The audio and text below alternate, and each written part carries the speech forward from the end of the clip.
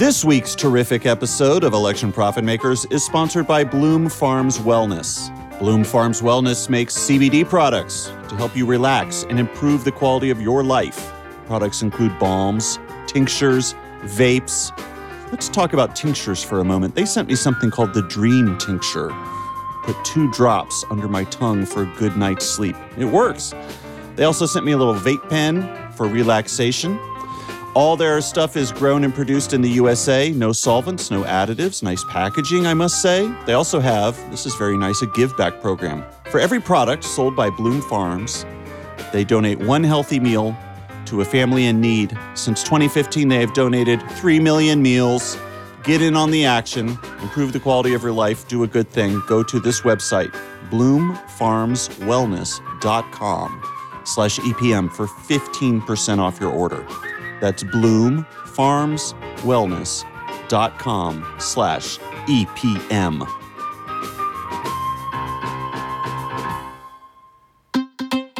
Welcome to Election Profit Makers, your home for politics and sports talk 24 hours a day. Broadcasting all across the continent of the USA, from the golden cinematheques of Hollywood to the tobacco fields of North Carolina. I am Kid Midas, the original Wave Rider. Often imitated, never duplicated, highly educated Oberlin College class of 1990. I love it when people do that. And I'm joined on the line by John Kimball, the one and only Long John Silver, the fishing boat David. captain. I'm not done introducing you, All buddy. right. The helicopter pilot, the football fiend, the Piedmont prognosticator. John, welcome aboard. David, hey, how you doing? Yep, how's everybody doing? Firing on all cylinders. Here comes John Kimball, Bazooka Joe, the one and only, the microphone decimator. Welcome to Long John's End Zone. It's a post UNC football recap from EPM's one and only John Kimball. John, UNC played this weekend. How'd it go? Not great. No, it didn't go great at all. I really enjoyed last week beating Virginia, and this week something amazing happened in the ACC. Clemson, the team that has dominated the ACC for 6 seasons in a row. Now, you could have a great year, but when you get to the ACC championship, you're always going to get your butt kicked by Clemson. Clemson got beat by UNC rivals, NC State, Wolfpack, and when that happened, I realized, oh, we have a chance. The Tar Heels have a chance to win the ACC championship. And that might not be a big deal to some people, but Carolina hasn't won an ACC championship since 1980 in football. So I was thinking we have this great chance. We just need to go down and take care of business in Georgia at Georgia Tech, a place that I mentioned last week is a place that we typically play horribly. And we were favored by 14 points, and we lost by 23. We just got our butts kicked. We were awful. It was horrific. But that's Carolina football. Perfect. Let's move on to the next segment. That was wonderful. All right. It had everything. You know, it was... Yeah, go on. It started out okay. But it just didn't end. It didn't end well. So all the other schools on Tobacco Road won this week, which, it was depressing to see Wake and State and Duke all win. And we were supposed to be the best of all of them. And then we lost. I don't know, contacted Election Profit Makers if you have any thoughts about it. I'd be glad to talk to anyone. Wow, John. While the Biden administration holds refugees from Haiti in cages, and while the Eastman memo proves that there was an actual point-by-point plan to overturn the results of the last presidential election, and while Biden's entire domestic agenda risks going up in flames, and while COVID continues to ravage the country, all you care about is UNC football, is sports. Wake up. Wake up, John. I'm disgusted. How dare you? I'll own it. I went deep. After we lost, I went onto the InsideCarolina.com message boards. That's not a place you want to be. What was the scene on the message boards? It was carnage. It was Carolina carnage is what it was. And it was just all like, our coaching staff needs to be fired. And I was like, yeah, it does. Yeah, it was just like Sam Howell held the ball too long and we can never win in Atlanta and we're cursed. You went into like QAnon mode. I mean, no lies detected, all true. I didn't post. I just read it all. How'd you feel after reading it all? I don't know. I didn't feel so alone. That's a huge part of the modern condition. Correcting for feelings of isolation. Yeah. The important thing is to not feel alone, to find the other people who think they've put 5G chips in the vaccines. Find your tribe. I did. I found them. Close the windows, bolt the doors, spend time online with your tribe. Yeah. Right? The coaching staff needs to be fired. It's very good for your health. Yeah. I found my connection. Yeah. All right. I don't want to talk about it anymore. John, I just want to say I'm sorry that UNC lost the football game at Georgia Tech down in Atlanta. And I wish UNC many victories in the days and weeks to come. I hope UNC will win the ACC championship for the first time since 1980. That would be exciting. Yeah, that's not going to happen now. Larry Fedora, you asked where he was. That was a coach before Mac Brown came back to UNC. The wonderfully named Larry Fedora was the former UNC football coach. And before we started recording, I asked John, what happened to old Larry Fedora? Where does he hang his hat these days? And John is looking it up. Larry Fedora, of course, I don't know if you guys follow UNC football. UNC's former football coach is named Larry Fedora. He doesn't work there anymore. I wonder where he hangs his hat these days. Fedora means hat. He was most recently was the offensive coordinator of quarterbacks and quarterbacks coach at Baylor University. But Baylor released Fedora from his offensive coaching duties on December 22nd, 2020. So he's unemployed. You guys follow sports at Baylor University? Well, you'll know that the offensive coordinator for quarterbacks at Baylor, it used to be Larry Fedora, the former UNC head football coach. Unfortunately, Baylor University had to bail on Larry Fedora. Let's get to this Bill Scher interview. We were confused about what's happening this week. We know it's a big week, but we've heard so many terms and budget and reconciliation and blah, blah, blah, and this and that. We decided to have our friend Bill Scher come on and explain it to us. Bill, thank you for coming on our podcast, Election Profit Makers. It is always a pleasure. Here's my understanding of what has to happen this week. Senate reconciliation, House reconciliation, Senate infrastructure biff, House infrastructure biff, Senate voting rights, House voting rights, Senate climate change, House climate change, human infrastructure in the Senate, human infrastructure in the House. Kyrsten Sinema and Joe Manchin have to polish their centrist bona fides and tank Biden's entire agenda, ensuring a second Trump term. Have I missed anything? Is that all accurate? I don't think all that has to happen this week. And may I say, it should be Bib and not Biff. But they call it Biff, and I like Biff more. Biff was bipartisan infrastructure framework. It's no longer a framework, it's a bill. All right. Biff is obsolete. I use BIB for the infrastructure bill and BBB for Build Back Better, which is otherwise known as the reconciliation bill or human infrastructure. I feel like Democrats are kind of giving up on saying human infrastructure, quite frankly. Well, it's not that it is a little kind of a creepy phrase to me, I have to say. So my first question is, the reconciliation is the same thing as Build Back Better, Correct. Which is the same thing as human infrastructure, which is just the budget, right? Well, no, I wouldn't call it the budget. Now, there was a budget resolution. You have to pass a budget resolution as a precursor to doing budget reconciliation, which is a way to avoid the filibuster. And they did that. So the budget is passed, but the budget's not a law. The budget just gives guidelines for spending and can also give reconciliation instructions so the different committees can write pieces of a bill that cannot be filibustered.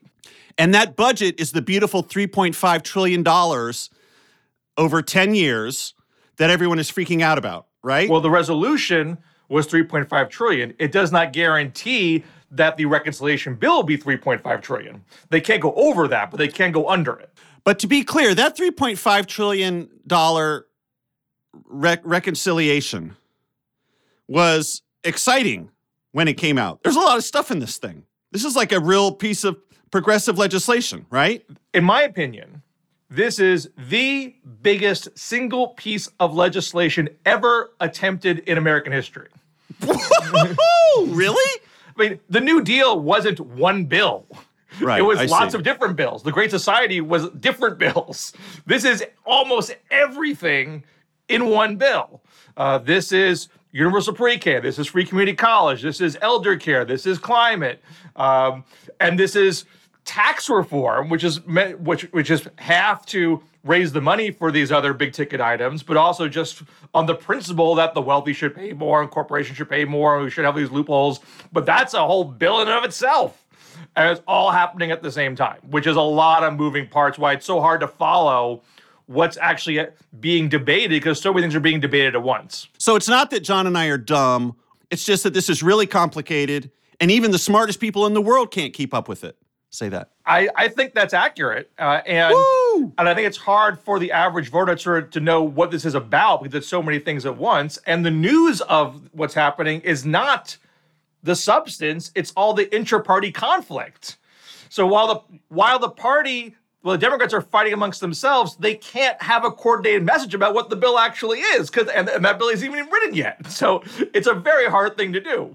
So where are we at as of 10:13 a.m. Hollywood time on Monday? So over the weekend, Speaker Pelosi said, we're going to pass the bipartisan infrastructure bill. That's the hard traditional infrastructure bill. It's not the whole $3.5 trillion kit and caboodle. That's about $1 trillion, right? It's $1.2 trillion in spending, but it's only $500 billion plus in new spending. Right. So it depends how you want to slice that. But she also says there's a bill you have to pass just to keep the government open. Oh, I forgot to add that to my list of things to keep track of. We have the debt limit and the government shutdown. So there's a whole question about keeping the government open, not just passing the funding bills for this coming fiscal year, and doing that all in one fell swoop in a so-called continuing resolution, which is over. I think it's through December. Forgive me if I'm getting that wrong, but I think it's a temporary stopgap, not for the full year. And Pelosi saying we're going to do the reconciliation bill also this week, and also raising the debt limit is tucked into the keep the government open bill. Now, so that's a whole lot of stuff.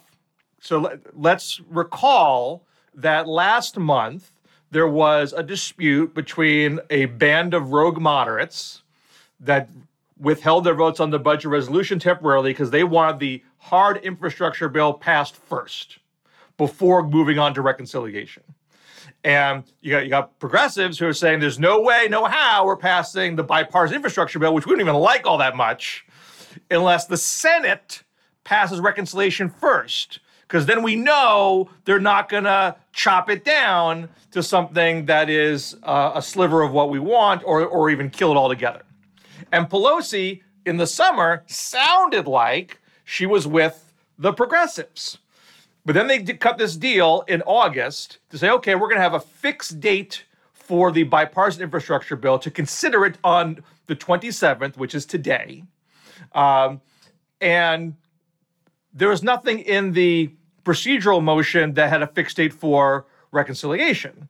But Pelosi verbally said, "Oh, we're gonna move this on two tracks. It's all gonna get done around the same time." But that doesn't guarantee what the Senate's going to do.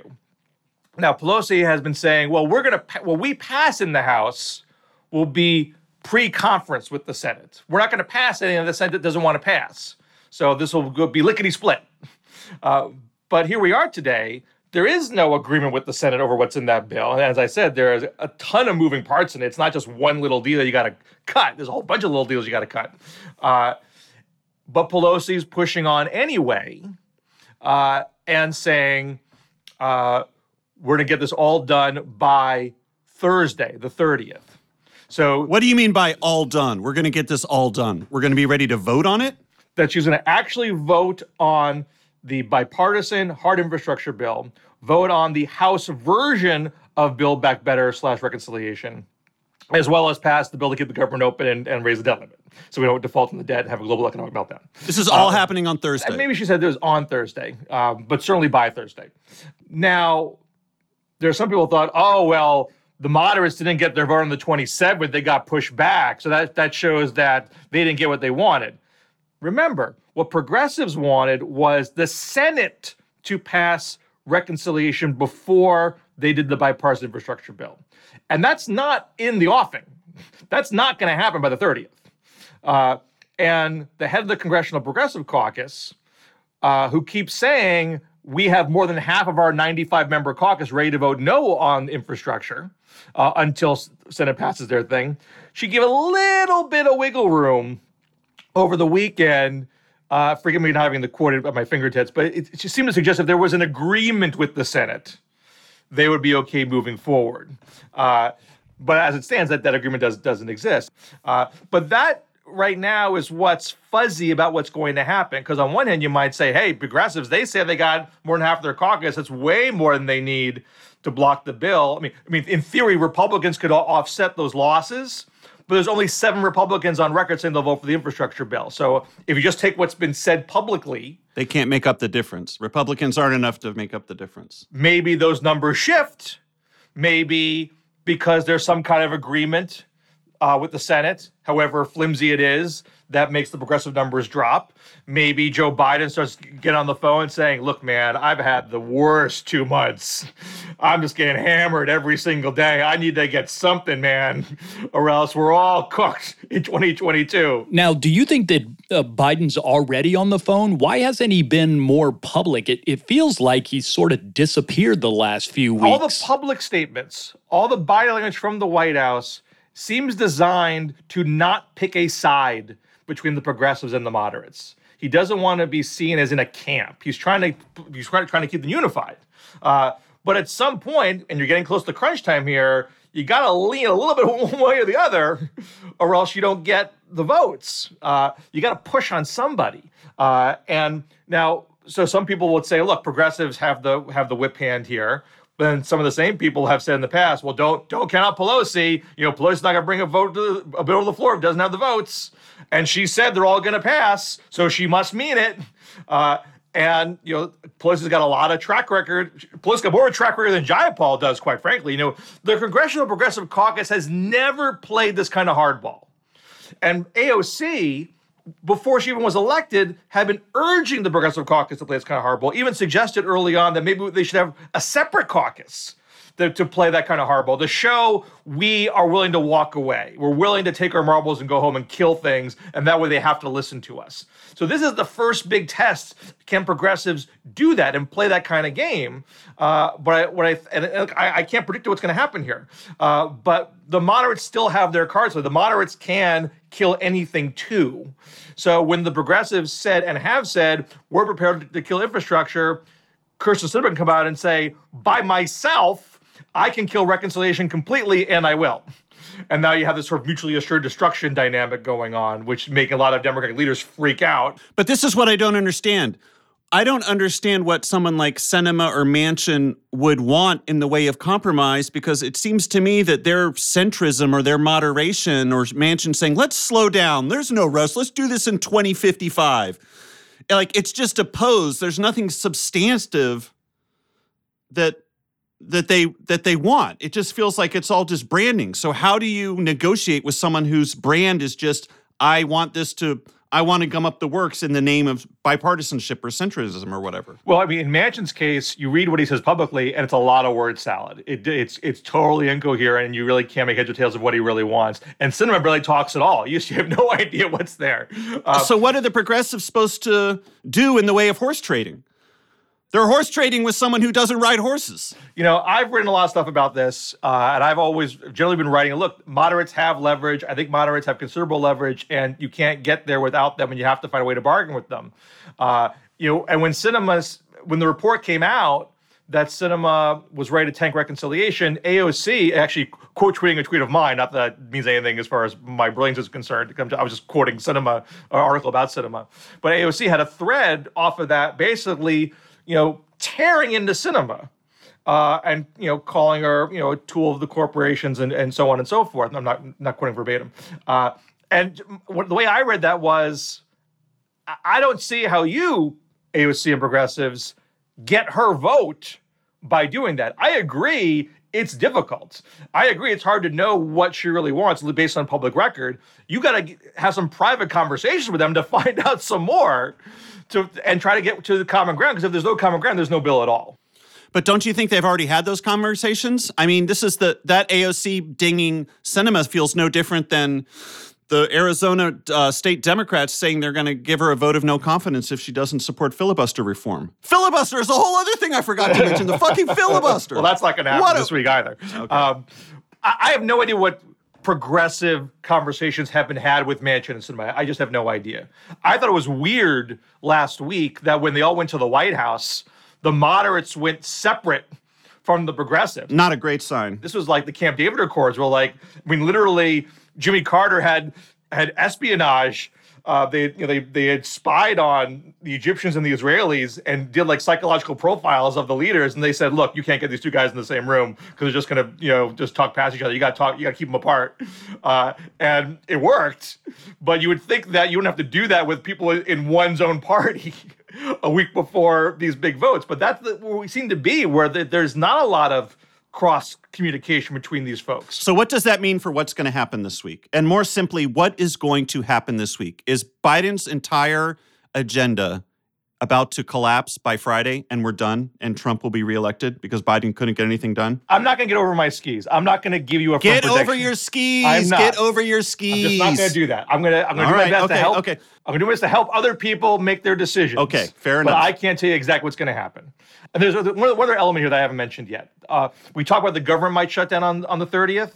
There's another cliff, which is the highway cliff. The Highway Trust Fund expires on the same day as all this other government spending, which is the 30th. And the extension of that's in the infrastructure bill. So if that's not passed by the 30th, then the Highway Trust Fund can't pay out. It doesn't automatically make all infrastructure projects stop on a dime. But if the longer that stays dormant, municipal projects might start get gummed up. Contractors can't get paid. And if you're the party who's trying to be the infrastructure party, you're the Build Back Better party, and now you're throwing all these projects up into a lot of uncertainty, that's not a great look. So Pelosi has said the reason why this date is what it is in part because of that Highway Trust Fund deadline. So that's in the mix too. So if you believe that these deadlines matter to Pelosi and Biden, that Biden's poll numbers are terrible and he wants something to get out of the rut, and he's going to lean in and twist those arms. Look, my president's on the line here. I just need you on this one, please. Right. If you think that is what's going to carry the day, then you should believe that will get done by the 30th. If you believe that, look, I mean, I think Jayapal's Paul's numbers are inflated. Jayapal Paul says, I got more than half. I think even today they said maybe as much as 60, that the numbers are growing.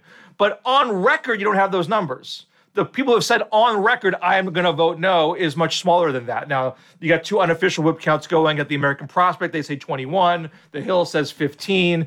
You read the statements of those whip counts. Some of those statements got some wiggle room there. So I don't think those are like super hard numbers. And again, you're talking the whip count for progressives who say they will vote against passing the infrastructure bill if the Senate has not passed their reconciliation bill. Correct. Which would guarantee, in the progressives' mind, that moderates can't get their infrastructure bill and then turn their backs and refuse to pass the reconciliation bill as currently drafted. Exactly correct. So I don't think we have like super good hard numbers to know exactly how many progressives are going to vote no, but we only have 7 Republicans who say they're going to vote yes. So there's uncertainty on both directions of what the actual numbers are. And just on the plain face of it, you would say, look, it seems like progressives have more numbers here. And I can't trust Republicans to actually cross the aisle and do something good for Democrats. Now, I think Republicans have actual reason to cross the aisle because if they move the goalposts, I mean, this is a bipartisan bill. This is 19 people in the Senate. Mitch McConnell was for it. Now you're going to move the goalposts because you say things are linked. This is to link to reconciliation. The way to de-link it is to vote for the bill this week. Then it is thereby de-linked from reconciliation because the Senate hasn't passed it yet. So if they're not going to be on the level, that could push the moderates and progressives together. The moderates might say, geez, I can't trust you guys. I can't have the whole Biden agenda tank. So forget you guys. I'm just going to go with the progressives and do the best I can there. So Republicans can't confidently know that they could throttle reconciliation or cut it down by voting no here. The best they can do is to vote yes and give the moderates more leverage in the process. But that might be too rational analysis for these Republicans to actually do.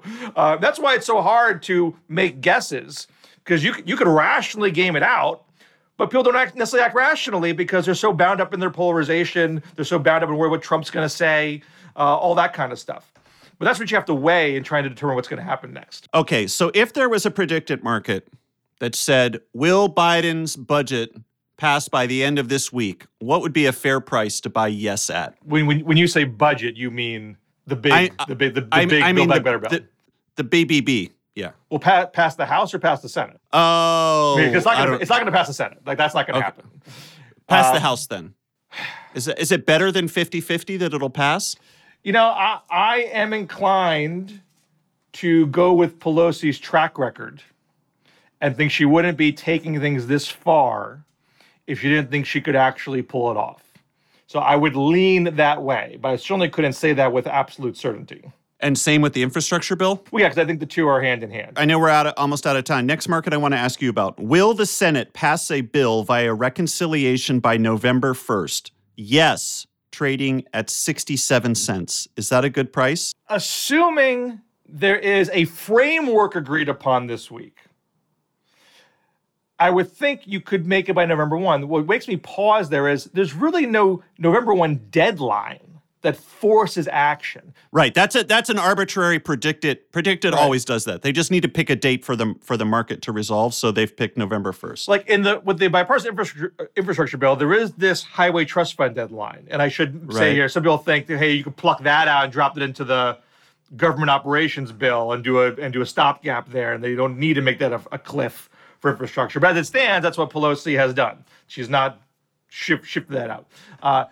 There's nothing like that in the Build Back Better bill, except for the expanded child tax credit and the augmented Affordable Care Act subsidies that were in the rescue plan passed earlier in the year. Those are only good for 1 year. They expire at the end of the year, December 31st. So these monthly checks that parents have been getting because of that bill, they end in December if there's no extension. That, to me, is a hard deadline. So if you told me this is going to pass by December 31, I'd say absolutely. That'd be a total embarrassment if they can't do it by then.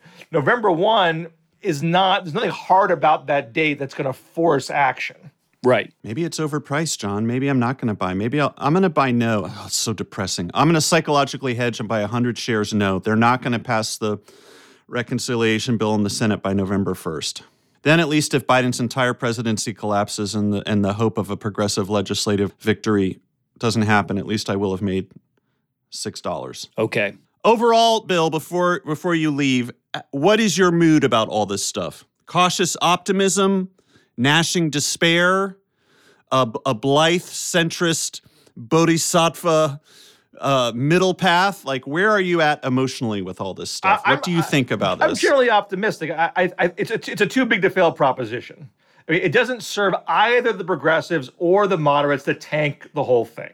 They can't go into the midterms having done bupkis. So there is mutual shared interest, but there's a lot of leverage games they want to play still.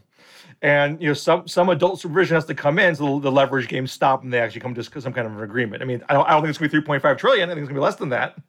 But I think they can do something of great substance that people can go back and say, look, we did X, Y, and Z. Is my contempt for Manchin and Sinema misplaced? Are they not the problem here? I mean, it depends on what your end goal is.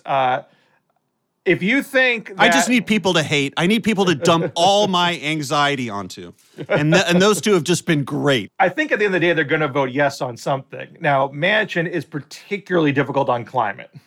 Well, right, yeah. And if you believe, and as I do believe, even though I'm a douchebag moderate, I do believe climate is the biggest existential crisis facing the planet, and we need to do as big, bold action as is humanly possible. Where I kind of part ways from my progressive friends is, I don't want to do that on a narrow partisan basis and watch it get repealed in 3 years, because that doesn't do us any good. You need to get some bipartisan buy-in if that policy is going to stick. And that's why I would like to see more conversations with Joe Manchin, because if Joe Manchin blesses a climate strategy, I think he can get people to come along with it out beyond the Democratic Party. So I wish there was more conversation and dialogue happening there. But he is a difficult person who is not easy to pressure because he reps a deeply pro-Trump, pro-coal state. And there's just no getting around that fact. And what about Sinema? I find her fascinating. I mean, the whole, she's hard to peg. what motivates her is complicated. I don't believe it's all pharma. I know there's a narrative like she's bought and paid by pharma. Right. And I'm sure pharma's throwing money at her. I don't dispute that. But I just feel like you can get money from all sorts of places. You don't need to get it from pharma. I think she has a belief that the way to win in Arizona is to be a John McCain-esque maverick, that there's a constituency in the middle of Arizona that likes that. And she doesn't seem to be as worried about losing a primary as progressives thinks that she should be. I mean, she's clearly made her decision how she wants to position herself. And I don't think you're going to browbeat her and humiliate her otherwise. I think you have to work with the cards you're dealt with. Even though her numbers are really bad. Yeah, her numbers are tanking. You think she's going to be challenged in the primary? She'll get primaried. It doesn't mean that primary challenger is going to win. Right. I mean, her numbers are kind of soft, but they're not disastrous. Right. Say it one more time, Bill. Say your amazing statement about the Build Back Better legislation. Oh, it's the single biggest piece of legislation that's ever been attempted in American history. All right, that's good. That's fun stuff for me. All right. All right. I'm running late for my other. Yeah. Other Thank you, Bill. jump. Goodbye. Thanks, we'll talk Bill. to you later. Thanks a lot. Bye. We got a lot of letters from listeners this week about the baseball foul lines and whether they... if you extended the foul lines from all Major League Baseball parks indefinitely, would all of the continental U.S. be in the fair zone? Yeah. So we're not gonna discuss it today. There is a lot to discuss about that. So we're gonna do a special Patreon episode about that. About infinite baseball fields and American geography. Yeah. Patreon.com/election profit makers. We should also thank everyone who joined us on the live Election Profit Makers watch party on Patreon that we did on Discord and for the movie Green Room. Thank you. It was scary fun. Thanks to everyone who watched along with us. We'll do more watch parties. I think it's fun. Yeah, that was gross, but fun. John, let's turn to predictit.org. Who will win the 2024 Republican presidential nomination? I have so much money invested in Trump not winning the nomination, and I'm way underwater. Currently, it's Trump at 42 cents. Next up, Ron DeSantis at 21 cents. And then Nikki Haley and Mike Pence and a bunch of other freaks and weirdos all in the single digits. Trump had a rally in Georgia last week that apparently pissed off some Republicans because I heard that he endorsed Stacey Abrams for governor of Georgia. Can that be correct, John? Did that happen? No, that is correct, yeah. He said Stacey Abrams would be a much better governor than the current governor, Republican Kemp? Brian Kemp. Yeah. And why is that? Because of Stacey Abrams' tireless advocacy for voting rights?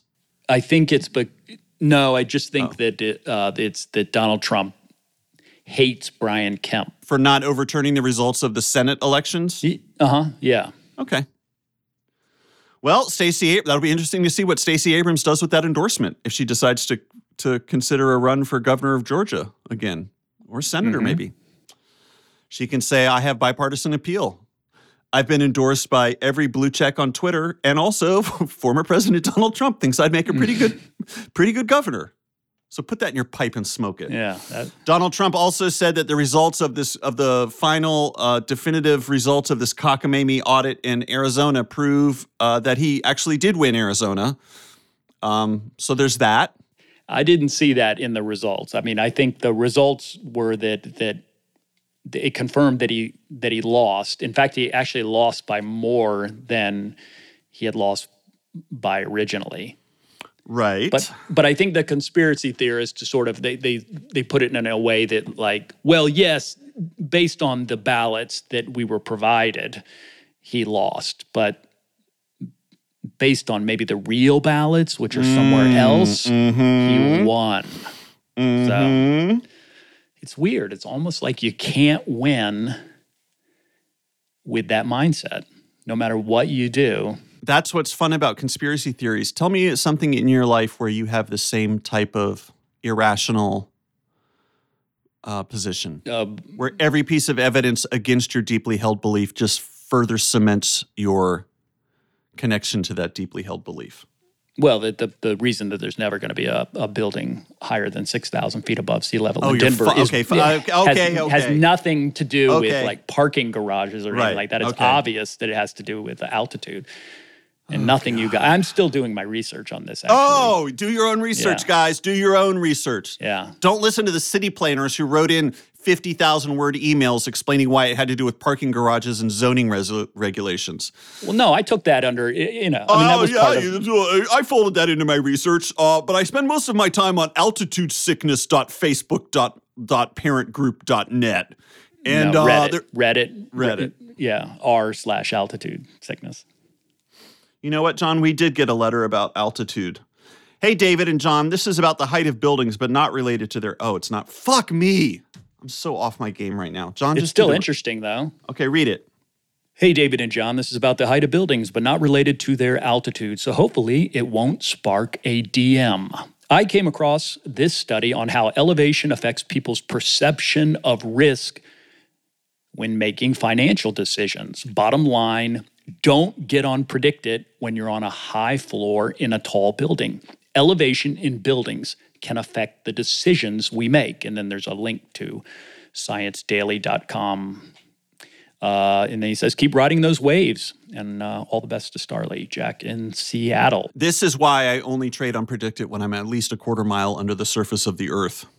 The lowest possible level in a parking garage. Then I boot up my little laptop and start buying more shares that Trump will not be the 2024 nominee, even though I know he totally will. And if Biden doesn't pass these fucking bills this week, his entire administration is going to end in flames, and then Trump will roll in the next election, and we'll be done having free and fair elections in the United States, and everyone will just kind of get used to it.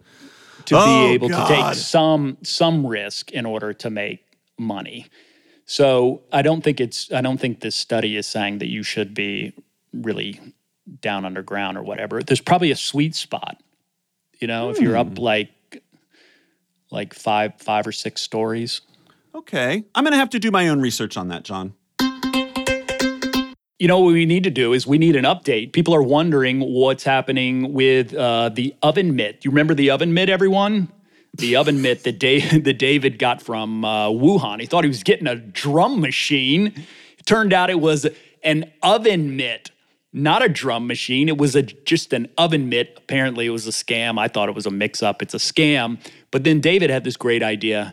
He has a lot of them that he could raise money for Jasmine Beach Ferrara, who's running against Madison Cawthorn in the North Carolina 11th Congressional District. He said, well, we could raise some money by auctioning off the oven mitt because a lot of people would probably want it. That's right, John. Some people had told me, based on my complaining about how not many people wanted my beat-up Jack Reacher novel, that maybe I should auction off my oven mitt and that this would be a hot item. Well, we got some donations to Jasmine Beach Ferrara, and more than one of them explicitly said, I do not want to be in the running for the oven mitt. I have no interest in your Wuhan oven mitt. However, John, do you see what I'm holding in my hands? Nickel? It's a quarter. This is 25 cents. And what do we do with quarters sometimes? Think of football, John. Think of the beginning of a football game. They flip them, toss them. Exactly. We had a grand total of 2 donors to Jasmine Beach Ferrara who explicitly said they wanted to be in the running for the oven mitt. Nathaniel H. and Chris M.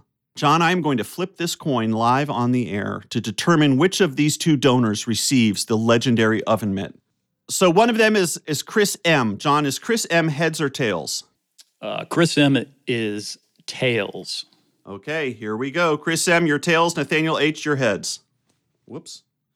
That was a shitty flip. Yeah, that was bad. That didn't even... Throw it and let it land on the floor. I don't do it that way. There we go. What did you say Chris was? He was tails, because tails never fails. Nathaniel H., your heads. You're getting an oven mitt. Send me your address at contact@electionprofitmakers.com. I would like to know how a certain street in Chapel Hill and Carrboro, this road runs, but along both, is pronounced. Having an argument with a number of friends and family about how to pronounce this word. And the word is spelled ESTES. And it is ESTES Drive. And there's also an ESTES Hills Elementary School. and I pronounce it one way. David pronounces it the other way. I No, pronounce well, please don't speak for me. it. But one time on this podcast, you pronounced it Don't tell me. Estes. But I said Estes Drive, right? Mm-hmm. But for the school with that hill following it, I would say Estes Hill Elementary. So it's possible that you would say Estes Hills Elementary on Estes Drive. Yeah, it's what we call a contextual pronunciation. Happens all the time in many languages, I'm sure. Right. Or you could just say Estes Hills Elementary on Estes Drive. I don't think anyone does that because Estes sounds too much like estrus, which is too biological. Well, what does Estes sound like, speaking of biological? Estes sounds like testes. I think it's Estes, but my parents, my sister, pretty much all my friends that I grew up with in Chapel Hill who haven't lived here for 25 years, so I think they may have lost They haven't kept tabs on local pronunciations, and they've lost touch with their roots because they moved to Hollywood to make it in showbiz, and now they don't know how to pronounce certain drives and roads in Chapel Hill, Carborough area. Is that what you're saying, John? Is that what you're saying? Well, Jennifer and I think it's Estes. And pretty much everyone else seems to think it's Estes. And most people, when they first move here, they say Estes. And they're all from like Ohio and Wisconsin. And I think they're wrong. I think there's got to be somebody that you can find. Somebody like Ron Stutz. You know, he was the morning show guy on WCHL in Chapel Hill for 50 years. Mm-hmm. He would probably know how to say it. And because if he was saying it wrong, some old-time Chapel Hill person would probably correct him. I have to tell you something. Oh, this is awful. This is my Ron Stutz memory. So Ron Stutz hosted as John mentioned, WCHL AM radio morning show. Yeah, Waking Up with Ron Stutz. Right, and they had T-shirts of him in bed, and it said, "I woke up with Ron Stutz." It was a little saucy, actually. Yeah, it was the 70s. I asked my parents at some point, because WCHL was the hottest radio station in the Triangle.